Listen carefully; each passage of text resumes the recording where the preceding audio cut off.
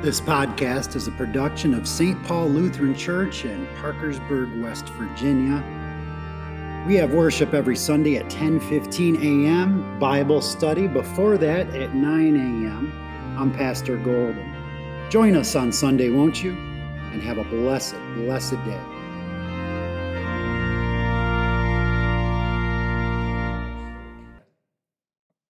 No, not quite. So we're in Matthew 12. Matthew 12. Let's begin with a word of prayer. Lord God, Father in heaven, we give you thanks for the Sabbath rest that you give to our souls. Edify us and give us your Holy Spirit today in your word so that we may learn what this Sabbath rest is about, that we may learn more about the Lord of the Sabbath, that we may learn more about what this means not only for our souls, but for our bodies as well. Be with us today as we pray in Jesus' name. Amen. And that's where we left off in 11.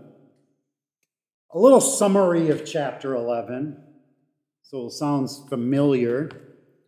The opposition begins to be a lot more active, and it will continue to escalate into violence. But it begins to be more active specifically from the ones who won't hear. If you have ears, hear. Let him who has ears, let him hear. The one who won't hear won't repent. And then chapter 11 comes to a close, while the grace of God includes rest for your souls, ceasing from work for your souls. You know, and what is this work? Well, before the fall to sin, work was fantastic. Work was ordained by God.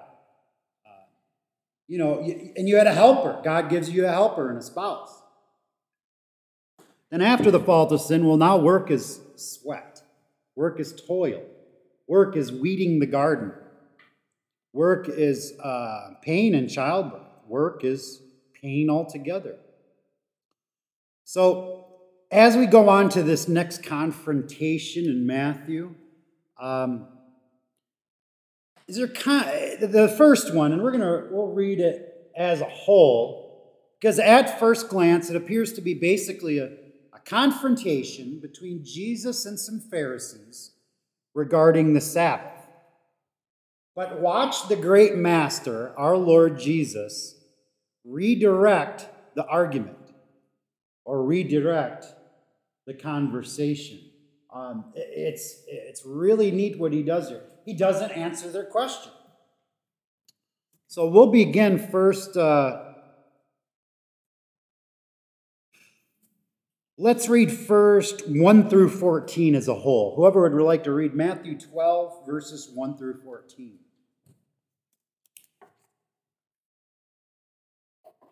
At that time, Jesus went through the grain fields on the Sabbath. His disciples were hungry and began to pick heads of wheat to eat.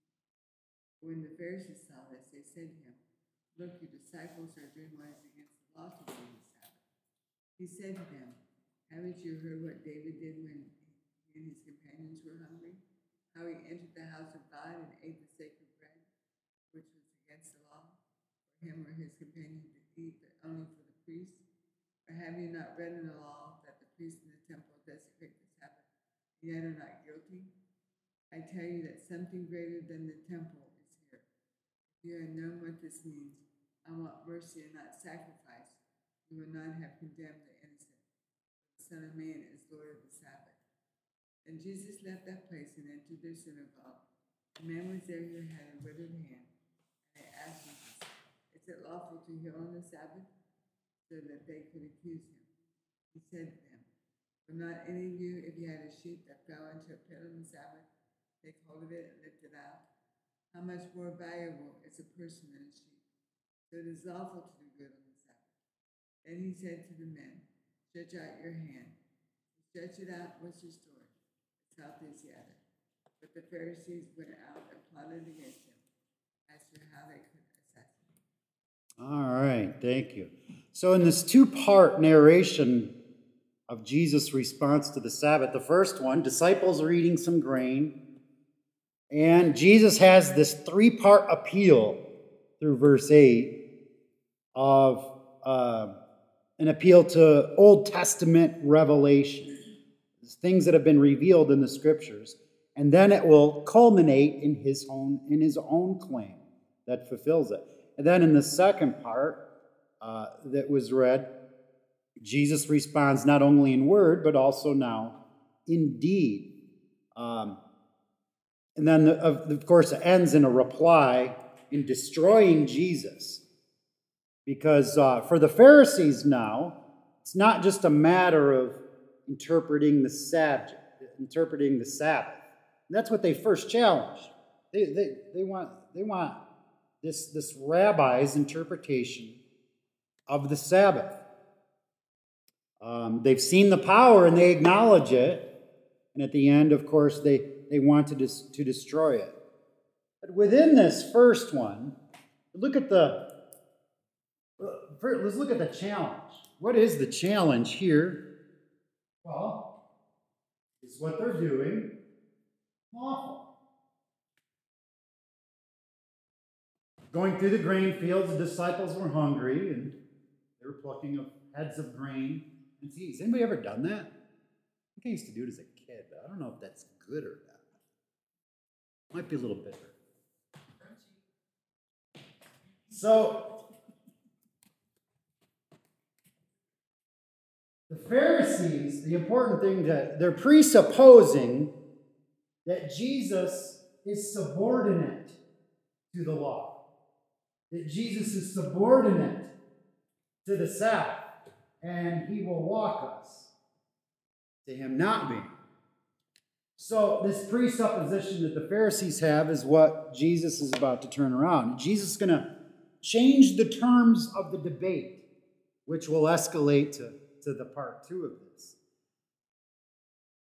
Jesus asserts, of course, that what God is doing now in Israel cannot be in violation of the Sabbath. Now, Jesus is not interpreting in his answer, because the challenge is interpreting the laws of the Sabbath. Jesus is not going to try to interpret the Sabbath in a better way. Jesus points out that something greater is here.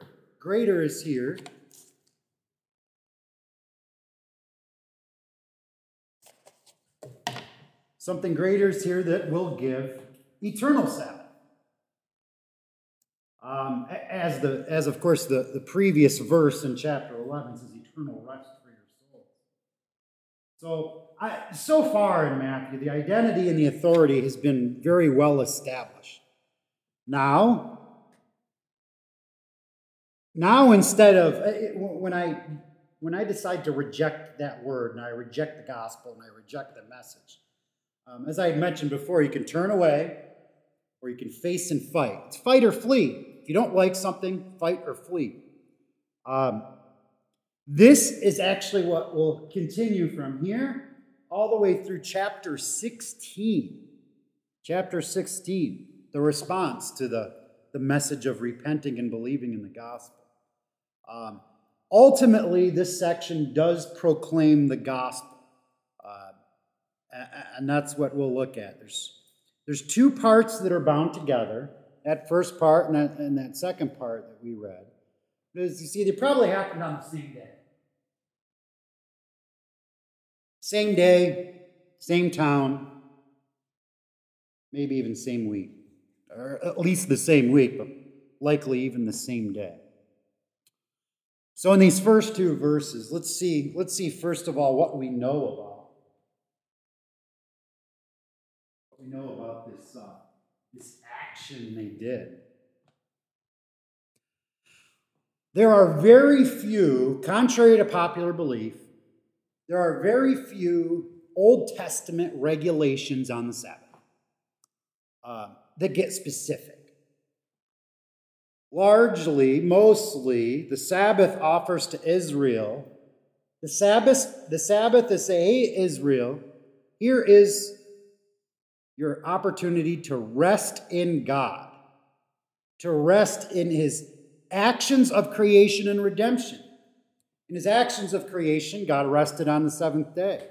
And as redeemed, we can rest in him. And there are, of course, promises of future rest. Take a look at a couple of these passages. It'll be Exodus 20, verses 8 to 11.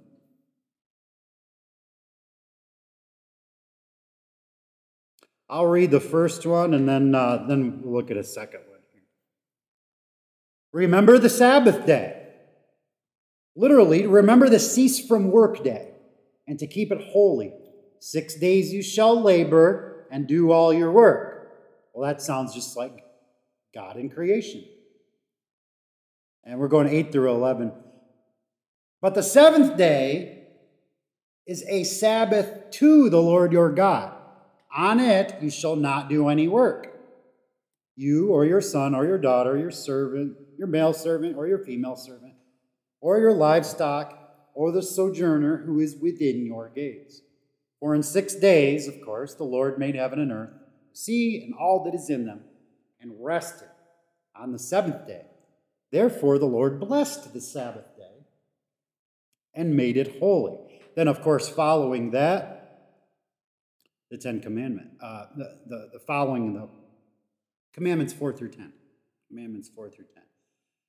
The other one I want to look at that when we're talking about this Sabbath and what it meant for the disciples, what it means for us. Deuteronomy 5.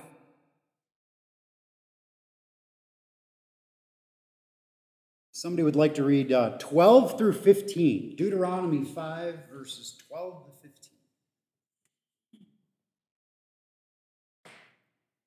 Observe the Sabbath day to keep it holy as the Lord your God commanded you. 6 days you shall labor and do all your work, but the seventh day is the Sabbath to the Lord your God. On it you shall not do any work, you or your sons or your daughters or your male servant, or any of your livestock, or the sojourner who is within the gates, that your male servant and your female servant may rest as well as you. You shall remember that you are a slave in the land of Egypt, and the Lord God brought you out from there with a mighty hand. Therefore, your God commanded you to keep the Sabbath day. All right, thank you. Now so the prohibition, you shall not do any work. What does work mean for someone at this time of Deuteronomy? Well, you only really need to go back to Genesis to look. It's like I said, man shall work the soil and shall toil and sweat, shall have calamities and all sorts of issues for it. God offers on the Sabbath a break from the sweat, a break from the toil. Now, does that mean it opposes the Ten Commandments? Well, no. And that's what Jesus will get in here in a little bit. As speaking to specific regulations in the Old Testament, there's only a few, and I'll go over the few. You could not make a fire, nor you could gather sticks. No stick could be gathered, from Exodus and Numbers. But normal work, carrying burden, performing commercial activities, having a store open, having a market, shredding wine presses, which is an example of work, that was forbidden. These examples have been given in several places in the Old Testament on how resting is not done. This is not Sabbath. Then, following the Old Testament, comes a huge, growing body of Jewish legislation, books and books of rules. Some of them were actually found with the Dead Sea Scrolls. That's when I think the entire book of Isaiah was found in the scrolls too, in some gospel. And it's the book of Jubilees and the Damascus document. The problem of adding laws to the laws of the Old Testament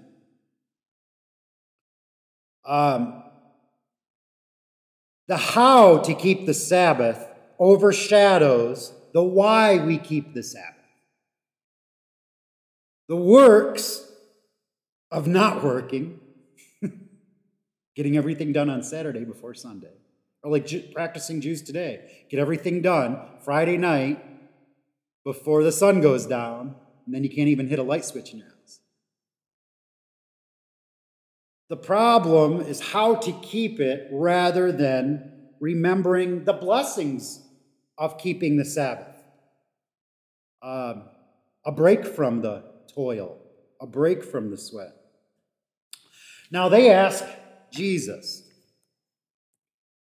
why Jesus? Well, not even necessarily why Jesus, but what do they think of Jesus? Well, his identity's been established. Obviously, Pharisees aren't hearing. But what if Jesus wasn't God to them, then what was he? Well, he was a rabbi subordinate to him, subordinate to the Pharisees. So, in that a rabbi, because there's so much law keeping, because it's focused on works, it's focused on working so you not work on the Sabbath, and all the things you're not allowed to do on the Sabbath.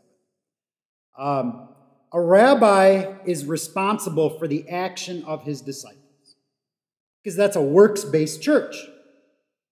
So, whereas I, as a pastor, I'm responsible for the spiritual condition of faith of your souls. That is not work-based. Faith is given. Spirits are sanctified. But in their church, in a works-based church, the pastor is responsible for the works, the actions of his disciples that are plucking heads of grain to eat. Then, of course, Jesus turns the argument from this rabbi-disciple rule and interpretation that this rabbi is subordinate to the law on the Sabbath. Not only that, this rabbi is subordinate to the Pharisees. He will change this and redefine this rabbi that they are considering. Something then the greater than the temple is here. So, what is at stake in this? And like I said it to open, first it looks like, well, how should we interpret this Sabbath? That's not what is at stake for Matthew. What's at stake is the identity of Jesus. Jesus proclaimed to all who have ears and hear him will find soulful Sabbath. So Jesus answers who he is according to Scripture. And he quotes, First Samuel 21 with David eating. Have you not read what David did when he was hungry and those who were with him? How he entered the house of God and ate the bread of the presence, which was not lawful for him to eat, nor for those who were with him, but only for the priest. First, the Pharisees are trying to compare what David was doing with the disciples. It's apples and oranges. It's apples and oranges. And the second, of course, have you not read the law? How on the Sabbath, the priests in the temple profane the Sabbath and are guiltless. According to Scripture, this actually, we don't know if it even happened on the Sabbath. So, lies are coming out. And what you'll notice too, Jesus never admits that they broke any Sabbath law. He actually calls them innocent.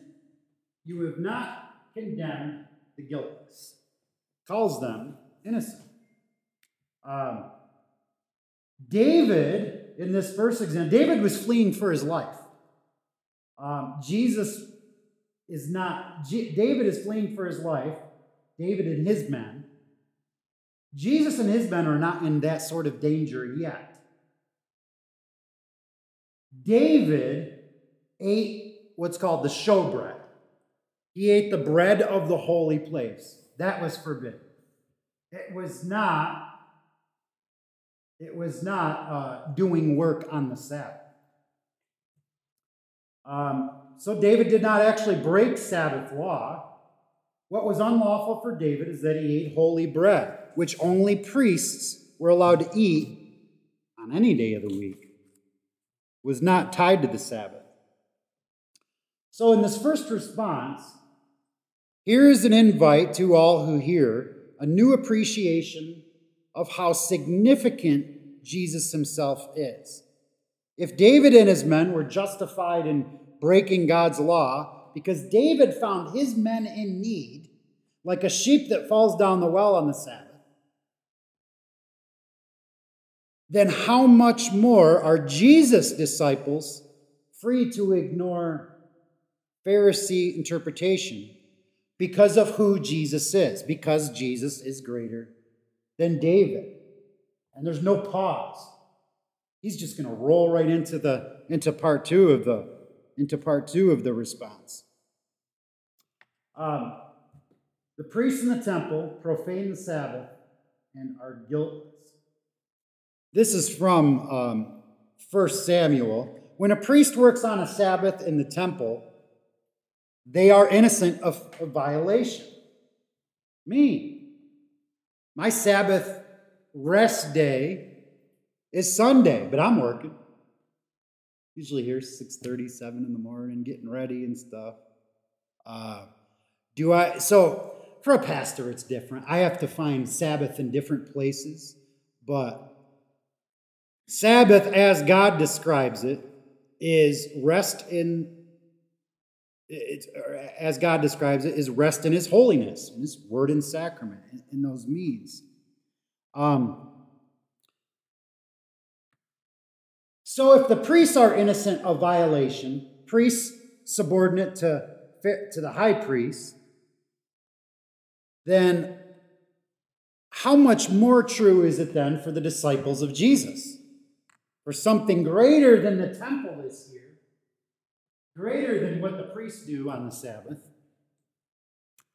In the book of Matthew, the temple generally has a positive view up until the foretelling of its destruction. I think it's Matthew 23. And what is the temple? What does the temple mean to a Pharisee? Well, the temple to a Pharisee is not a worship section, classrooms, an office, a fellowship hall. The temple to a Pharisee is alike with a church to a Christian. The presence of God is promised there for them. So, and this still holds true when this was said. Something greater than the presence of God is here, not just a temple building. God has come now to fulfill those same Old Testament scriptures, not to supplement them. God has broken into history, and that's from Matthew 5. God has now broken into history to restore and forgive. In chapter 9, the healing of the leper, where, if you don't believe I can forgive sins, take up your mat, rise and walk, to the paralyzed, not the leper, the paralyzed.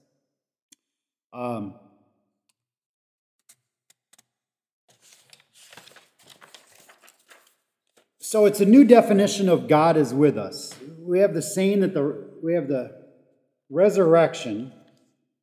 His resurrection would be the sign that God's reign has come, and Jesus will continue to be God with us. In other words, if something stands opposed to your unbelieving way of life, like the Pharisee, Right now, they chose not to hear, they chose not to repent, they chose to reject.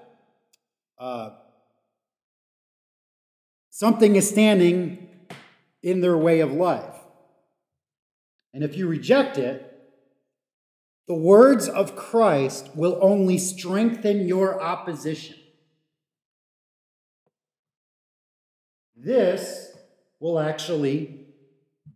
is part of an escalation. So the words of Christ strengthen the Pharisees' opposition. For a heart that's already hardened, Pharisees' hearts are hardened, the truth hardens it even further. The truth hardens an unbelieving heart. Take anybody who claims to be an atheist today and try to tell them about Jesus Christ. Opposition. One thing about that, I saw on TV there one watch. He finally did come to Christ, but he said, "No, I don't believe in him," and everything else, and he was an atheist. But when something happened, anyways, it came to the point that he was so overwhelmed, he didn't know what to do. So he just asked God to help him. That's all he needed to do, and then God just took over. One thing you said there is a really good point. Something happened for the conversion. The first thing we think is how. How did it happen? That's not for us to think how. Called by the gospel. Called and enlightened by the gospel of Jesus Christ. Yeah, because I almost want to say, what part of the Bible did he read? How did it happen? Well, different medicine for different ailments, I suppose. Who knows? It could be anything. Yeah, that's neat. Now, after he's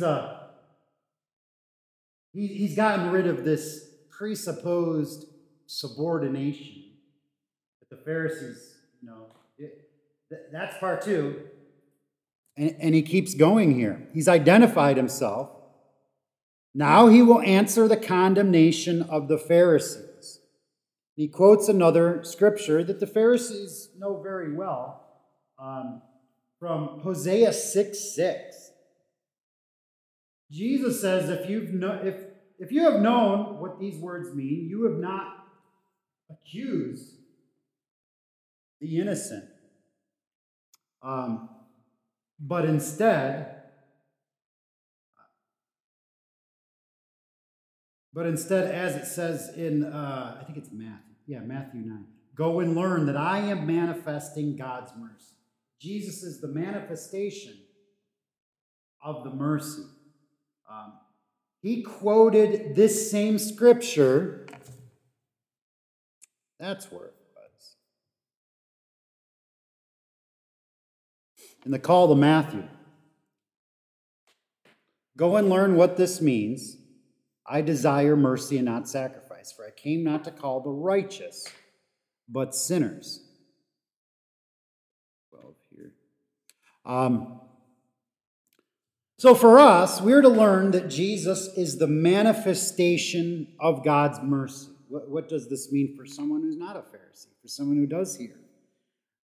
The mercy of God became something real. It manifested itself into a real means of forgiveness, a real means of mercy, a real means of sacrifice.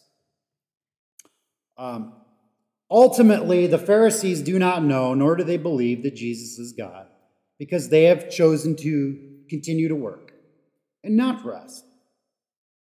And it takes hard work not to hear. I'm a pretty loud guy. When I preach on Sunday, it's pretty loud. They've turned my microphone down all the way. And sometimes I guess it still puts static in, I don't know what it is. But it's hard work to sit in a pew and to not hear. Try not to listen to the Word of God. That's a lot of work. And then, of course, it closes in verse 8, for the Son of Man is the Lord of the Sabbath. Jesus is telling them, these things are subordinate to me. I am not subordinate to them. So then, what is this new fulfilled meaning? Not even new, because the Sabbath has been around. What is this fulfilled meaning of the Sabbath? Well, next, the true purpose of the Sabbath is going to be explained by God himself. He went on from there and entered their synagogue. Same day, man was there with a withered hand. Is it lawful to heal on the Sabbath? This is, of course, a trick so that they might accuse them. And this also secures why this is likely the same day. Because they were plucking grains.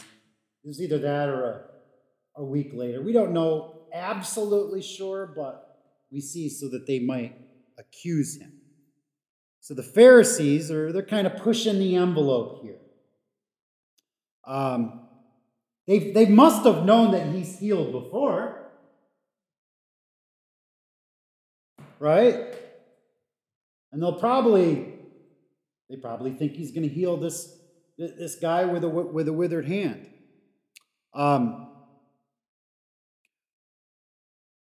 We don't know, first of all, looking at Old Testament law and looking at Jewish law, all the added law, we don't know actually what the right answer to this is.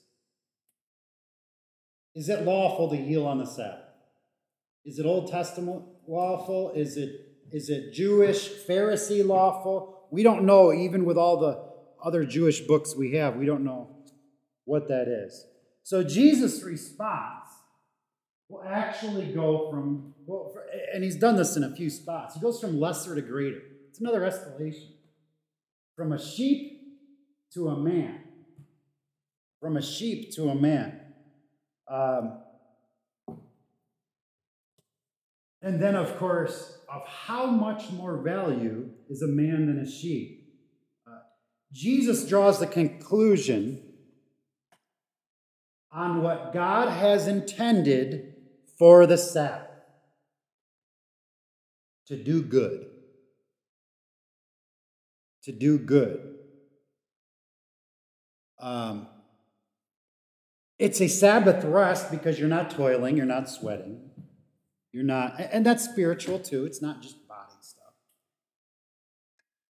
Resting in God's word, resting in the presence of God, resting in God's means. But what God had intended for the Sabbath was to do good. What God had intended for the Sabbath before the fall to sin was for man to work. And it was good. It was very good. Jesus now teaches the same thing in a new way. In this revelation for us, Jesus teaches that the spirit and intention of the Old Testament original institution of keeping the Sabbath. So then he says to the man, well, stretch out your hand. The man stretched it out, and it was restored, healthy like the other. It doesn't speak of any actions that Jesus is doing here, because that's not the focus. We're still in the Sabbath focus.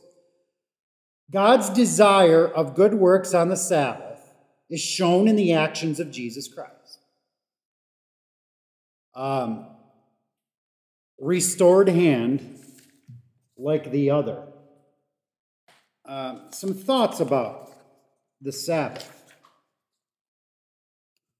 Well, first, why did God originally give the Sabbath? The people of Israel needed rest, or God wouldn't have given it. They needed rest because they could never, on their own time, complete their labors for God. The Sabbath is gospel. The law God gave, we know history of Israel, they couldn't do it.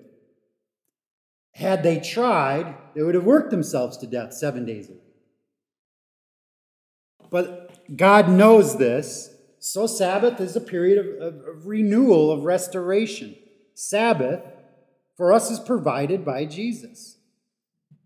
Our Sabbath that centers in Christ in his forgiveness and truth. The Sabbath is, where'd it go? The Sabbath is God's good works for us.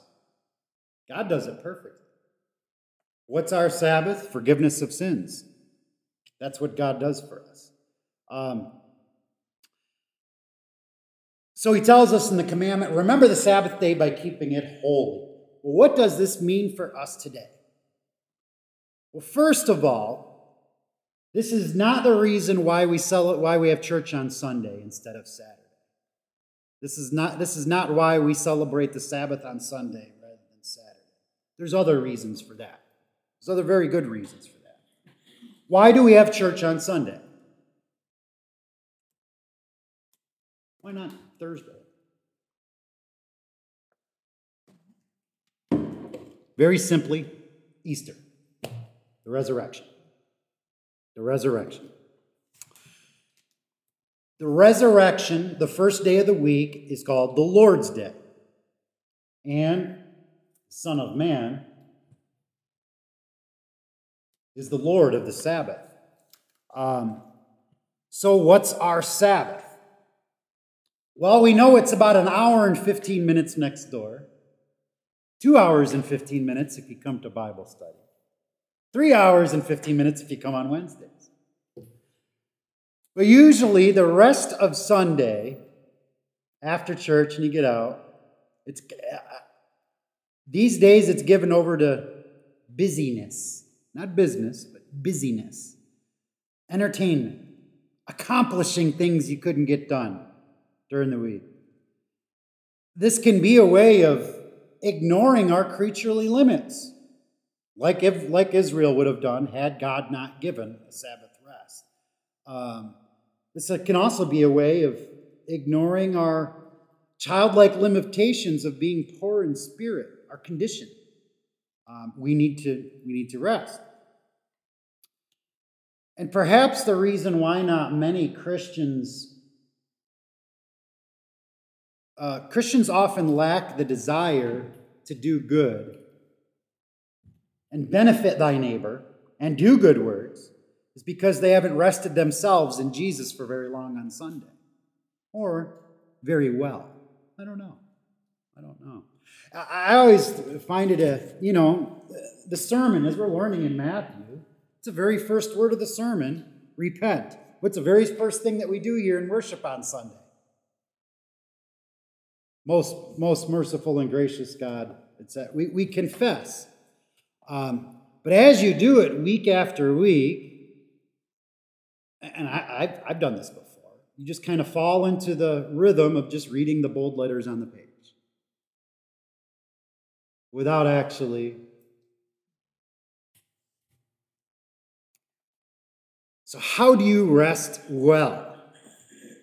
How do you rest well? Well, that's kind of an oxymoron in itself, because God gives you the rest. God gives you the ability to rest well. But in this, first things must come first. Jesus gives us the rest that we need.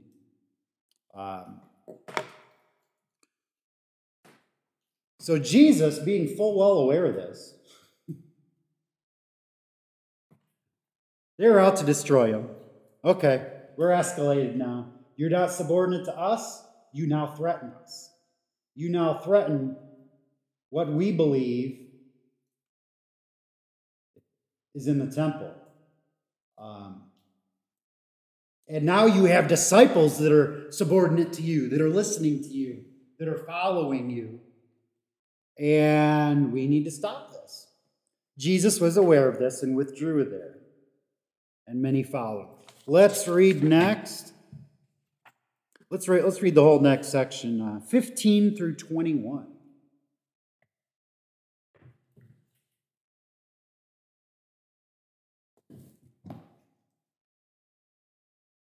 Aware of this, if we're still in Matthew 12. Yep, 12, 15 to 21. Yep. Aware of this, Jesus withdrew from that place. He healed all their sick, warning them not to tell who he was. This fulfill what was spoken through the prophet Isaiah. Here is my servant whom I have chosen, one I love and whom I delight. I will put my spirit on him. He will proclaim justice to the nations. He will not quarrel or cry out, but one will hear his voice in the streets. A bruised reed he will not break, and a smoldering wick he will not snuff out, till he leads justice to victory. His name, the nations will put their hope. All right, thank you. I like your translation because it's got nations instead of Gentiles. And that's more accurate, actually. Yeah, it's certainly nations and not just non-Jews. So this is kind of neat because this is a question that also often comes up. Why in the world, Jesus, do you not want this good news spread? Why in the world are you telling healed people not to go and tell their friends about it? Hey, you have a brand new hand. Go and tell your friend about it. Why is he not trying to grow his church? This is Matthew's exposition of that. And in this is the longest Old Testament quote in the book of Matthew. It's from Isaiah 42. This gives the identity of Jesus as the heir of the Father who gives Sabbath. Sabbath for the soul, Sabbath for the body. Now, with the withdrawal is informed, it's quite deliberate. Jesus deliberately was aware of this escalation, but his time had not come yet. Was this to avoid confrontation?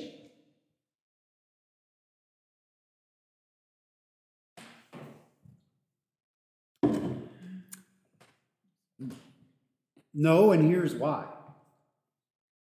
He escalated the confrontation. And he was aware of this, and he withdrew from there. So why withdraw? Well, the right time had not come. Other places in Matthew, we learn about this too.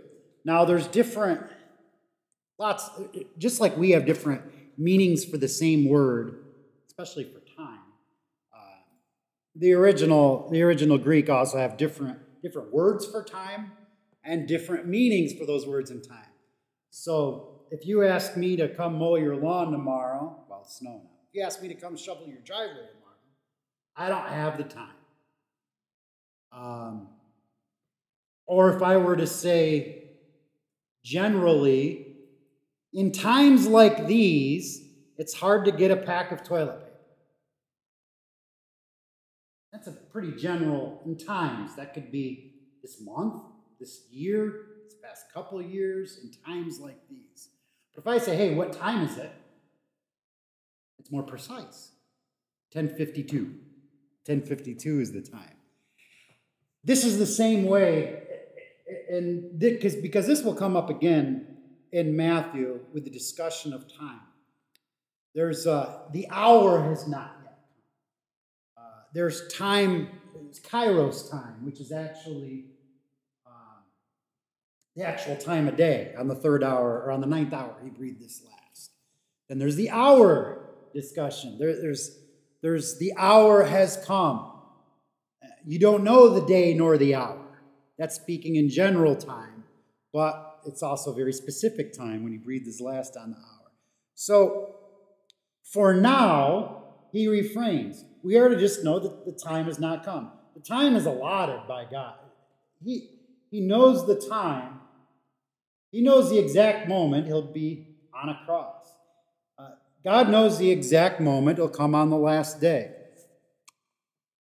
Jesus is aware of this. He's not avoiding confrontation. He's certainly not. The Lord Jesus, who upturns market tables at the temple, is not running away like a sissy. We know that. We know that. But many followed them. And this is actually a crowd. So the manifestation of God's reign is clear. This can also be a concluding statement for the Sabbath argument escalation. He actually, and this is a neat word, he therapeuticed them all.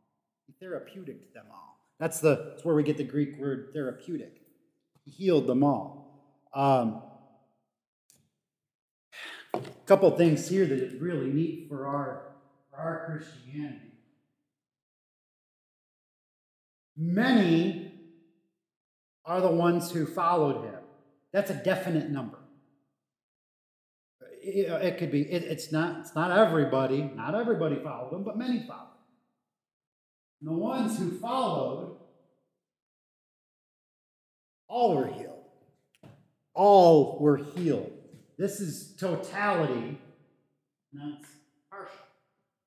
The ones who had ears and heard followed him, and he healed them all. One other thing we'll close on, because I don't think we'll get to the 17. So in the same way, it's not in the English, is it? No, it's not. He therapeutic all the crowd who followed him, followed in the same way. This word right here actually has it's like 2 or 3 words in Greek.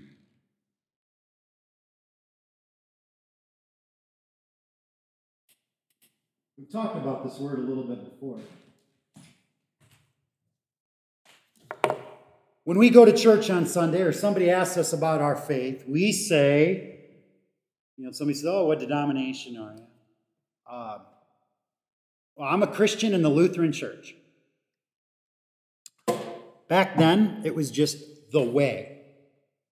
Just the way. That simple. Jesus leads. We follow in the way. In the Didache, the first hymnal or catechism of the church, around the year 100 to 120, it was called the teaching of the way. The teaching of the way. The Didache. What does it mean? What does it mean then to follow in the way? Well, we're coming up on Lent, right? Lent starts on March 2nd through April.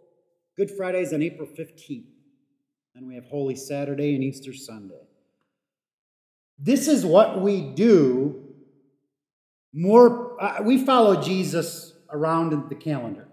We followed him through the time of Christmas, his birth. In Lent, we'll actually follow Jesus to the cross. And it's more pronounced during that time. As we get closer, as a disciple follows Christ, I mean, think of what the disciples do who followed Christ from this point in his ministry all the way to the cross. They get scared. One turned away on Thursday before Easter for money. One drew his sword on Thursday to fight. We got fighting and fleeing, turning to another god. And by the time he was arrested on Thursday night, at this culmination of Lent, all of them scattered. When we are called to follow Christ by word, by baptism, when we're called to faith, our original sin, our stained soul, died with Christ on the cross on Good Friday and rose to newness of life.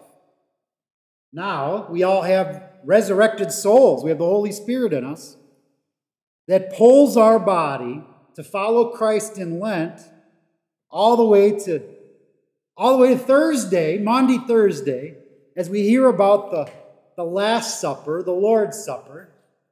Because the Lord's Supper that we do on Sunday is not a reenactment. It's not a reenactment. It's not a symbol, of course. It is the same supper that Jesus had on Thursday.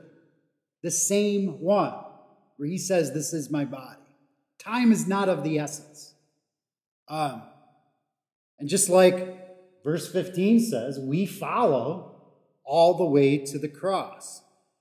This will actually culminate in, this will actually, beginning here, as we follow him to the cross, at the end of chapter 16 is take up your cross and follow him. And what that means, because he's getting close to death at that time. So what did Jesus do? He ordered them not to make it known. He has a powerful ministry. Miracles for bodies and souls. But in his paradox, he's humble. And this is going to, when we get into this will summarize humility. Summarize humility a bit. No one can comprehend this humility without seeing his, without knowing his actions on the cross, without seeing the end. We know the end. Hindsight's 20/20. Disciples and those listening and not listening, hearing and not hearing, did not know the end. When the end is known, when that time comes, Jesus then will invite the crowds to proclaim his word, to proclaim the gospel.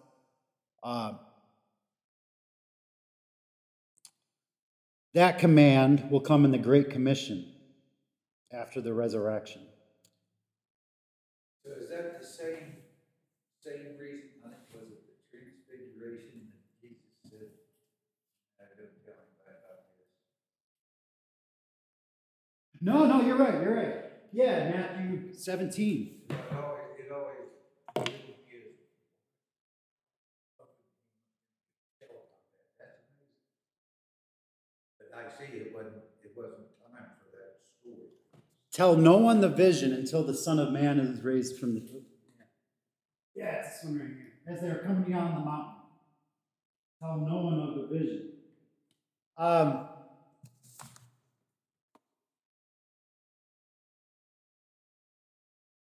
One thing I noticed, because I just wrote the sermon, this is the reading coming up on Sunday.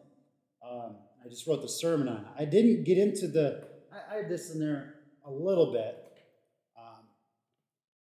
What happens at the resurrection to Peter?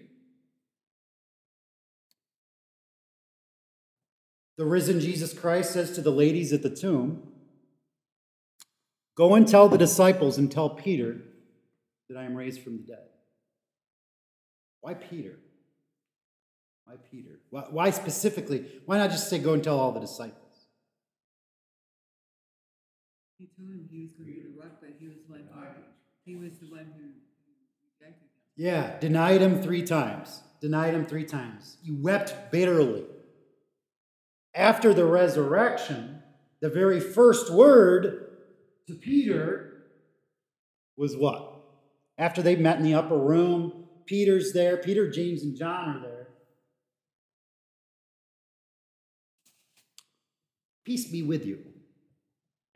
You are forgiven, Peter, for denying me 3 times. In the Gospel of Mark specifically points out Peter for that reason. Because Peter needed forgiveness. Peter was distraught. Humble as humble could be. Might not even believed. Had not the risen Christ told them. What does this have to do with the transfiguration? Well, the transfiguration connects the dots for us who know the end in mind. These guys did not know the end in mind.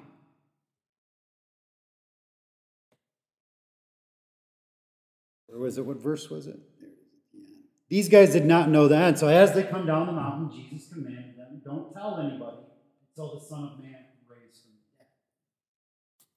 What other event does the transfiguration directly connect to?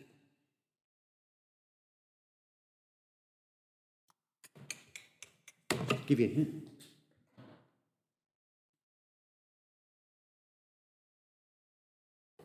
Baptism.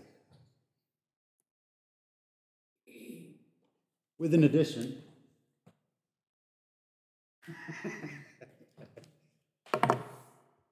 The first time they had heard these words, "This is my beloved Son with whom I am well pleased," was in baptism. This was the beginning. Jesus is showing us by example, of course. One of the reasons he was baptized is to show us, here's what you do. Follow Jesus. Jesus is baptized now. I'm next in line. I get baptized. The transfiguration of Jesus Christ. Try not to give away my sermon here. The transfiguration of Jesus Christ is not just his. It's also ours. For us who know the end in mind, that the Son of Man is raised from the dead, and his first words to anybody who followed him was forgiveness. Peace be with you. I tell you, a bunch of my buddies deserted me as I'm nailed to a cross and I die, and I rose from the dead.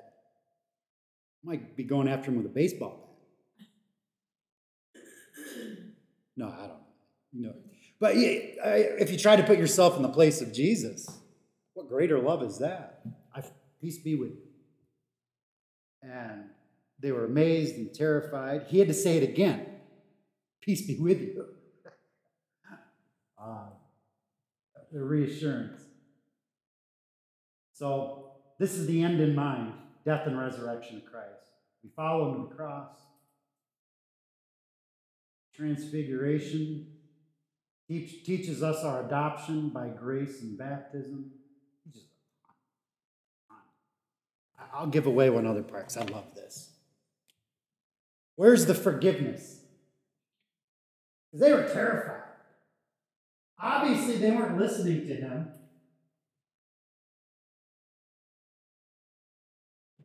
You could call this repentance. Completely subjected themselves subordinate to this voice who is also saying he's pleased with their rabbi, Jesus Christ. The flesh and blood touched him. Just like the resurrected flesh and blood touches us. With an effect. With an effect. Rise and have no fear. In order to have no fear in Scripture, you got to have faith. The Lord's Supper gives us faith.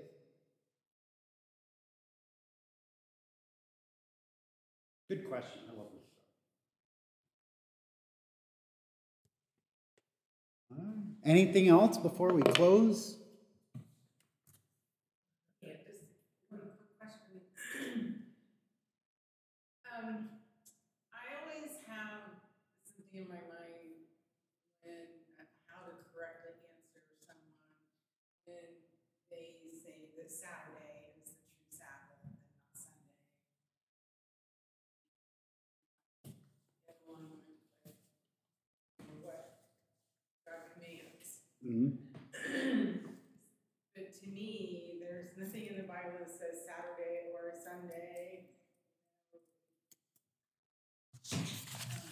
There is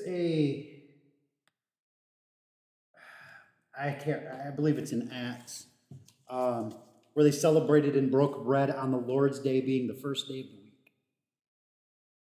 And now that Jesus has shown that he is Lord of Sabbath, and he provides eternal rest for your souls. And of course, it's the first day of the week is also the resurrection. That was the main reason. Easter's, now Christmas is the biggest holiday of the year. It used to be Easter many centuries ago. I came across that. I'm trying to think. The Son of Man is the Lord of the Sabbath. The Sabbath before the new covenant, the old covenant was rest on the seventh day. But this cup, my blood, is the new covenant. So in this new covenant, We find rest in God's word. As the commandment says, remember the Sabbath by keeping it holy. And how do we keep a Sabbath holy, but other than in God's word and sacrament? I'd have to look at more of the history of it. It is tied to Scripture, and I can't remember exactly where, but a lot of it has to do with it being the Lord's Day, the first day of the week. They were breaking bread in Acts, which is kind of like, Acts is the church's birthday book. Even when you have a disagreement in church, Acts had it first. But yeah, good question. Anything else?